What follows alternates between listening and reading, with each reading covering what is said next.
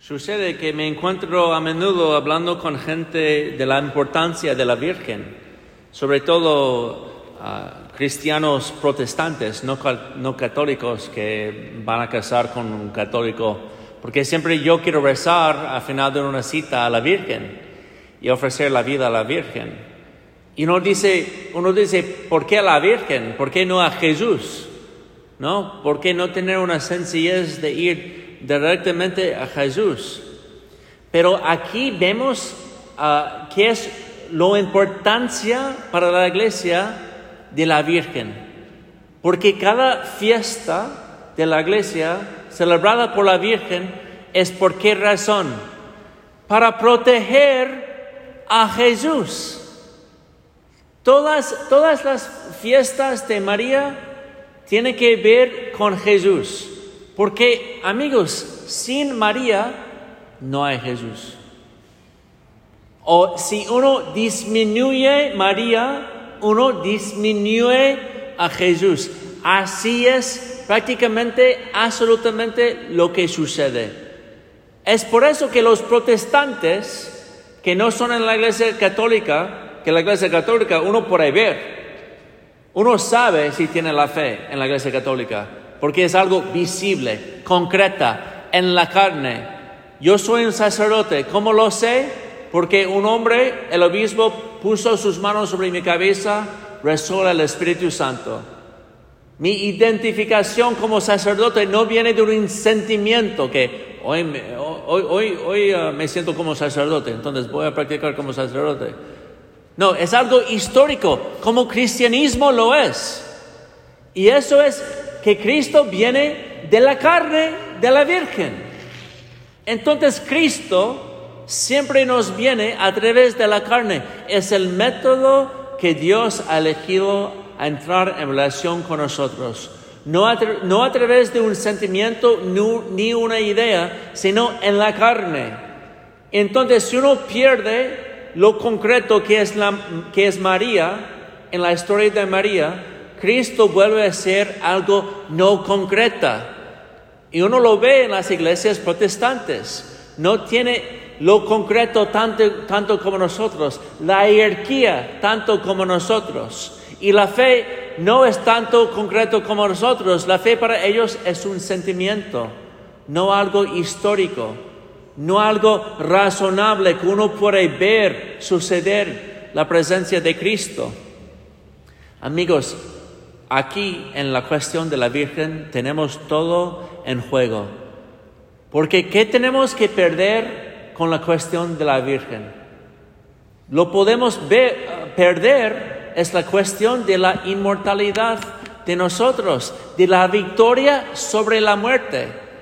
Hemos escuchado en la segunda lectura de Pablo que Cristo venció a la muerte, es el victor.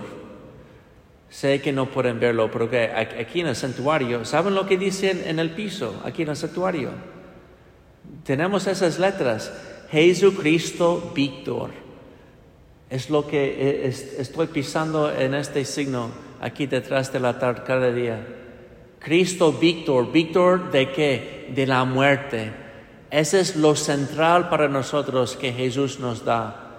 Y victor de la muerte al final de la vida, no solo al final de la vida, sino de la vida cotidiana. Porque cada uno sufre la muerte cada día. Porque uno muere cuando dice sí al otro, cuando ofrece su vida al otro. Es todo el plan de nuestra vida, de cómo Dios lo ha hecho. Uno puede solo llegar a la vida entrando a la muerte. Y así es sencillamente. Por eso la grandeza de María, que mucha gente puede ir en contra, porque ya sabemos que Dios es un amante suave, que Jesús en el Evangelio parece que está disminuyendo. Ya saben. A María. Parece, pero no lo es. No, dichosos todavía más los que escuchan la palabra de Dios y la ponen en práctica. Pero realmente está elevando a María, porque ¿quién en la historia ha más escuchado la palabra de Dios y lo más ha puesto en práctica que la Virgen? Me encanta yo hacer bautizos, porque todo el mundo cree que ser un cristiano es algo difícil. Mientras tanto, no lo es absolutamente. Es súper fácil ser cristiano. Uno pone agua sobre tu cabeza, dice las palabras correctas y eres cristiano. Muy fácil. Como la sí de la Virgen. La Virgen dijo sí, sin dándose cuenta de las consecuencias de toda su vida, del camino del sufrimiento. Ella no sabía todo eso. Y nosotros lo mismo, decimos sí a lo atractivo de Jesús al principio.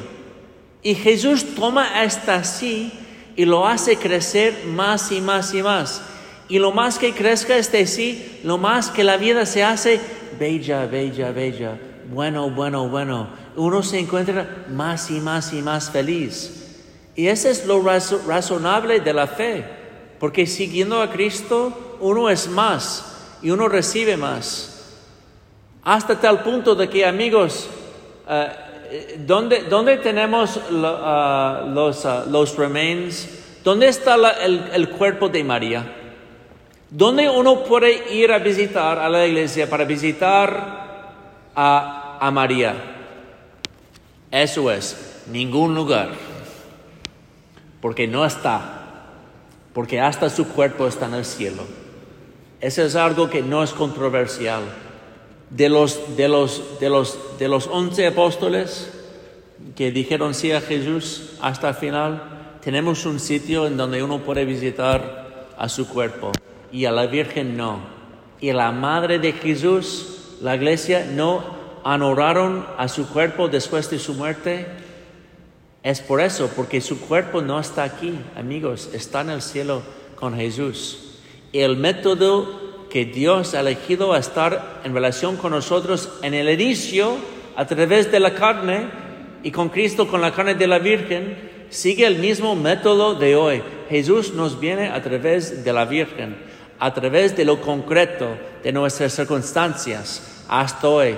Es por eso que rezar a la Virgen es estar apegado más a Cristo en la iglesia. Así que, amigos, no podemos equivocarnos en ofrecer a toda nuestra vida en las manos de la Virgen, en las manos de la Virgen Madre de Jesús, porque con ella nos va a proteger y nos va siempre a guiar a su Hijo Jesús para llegar a nuestras vidas, a su cumplimiento, todo el deseo de nuestro corazón. Así sea.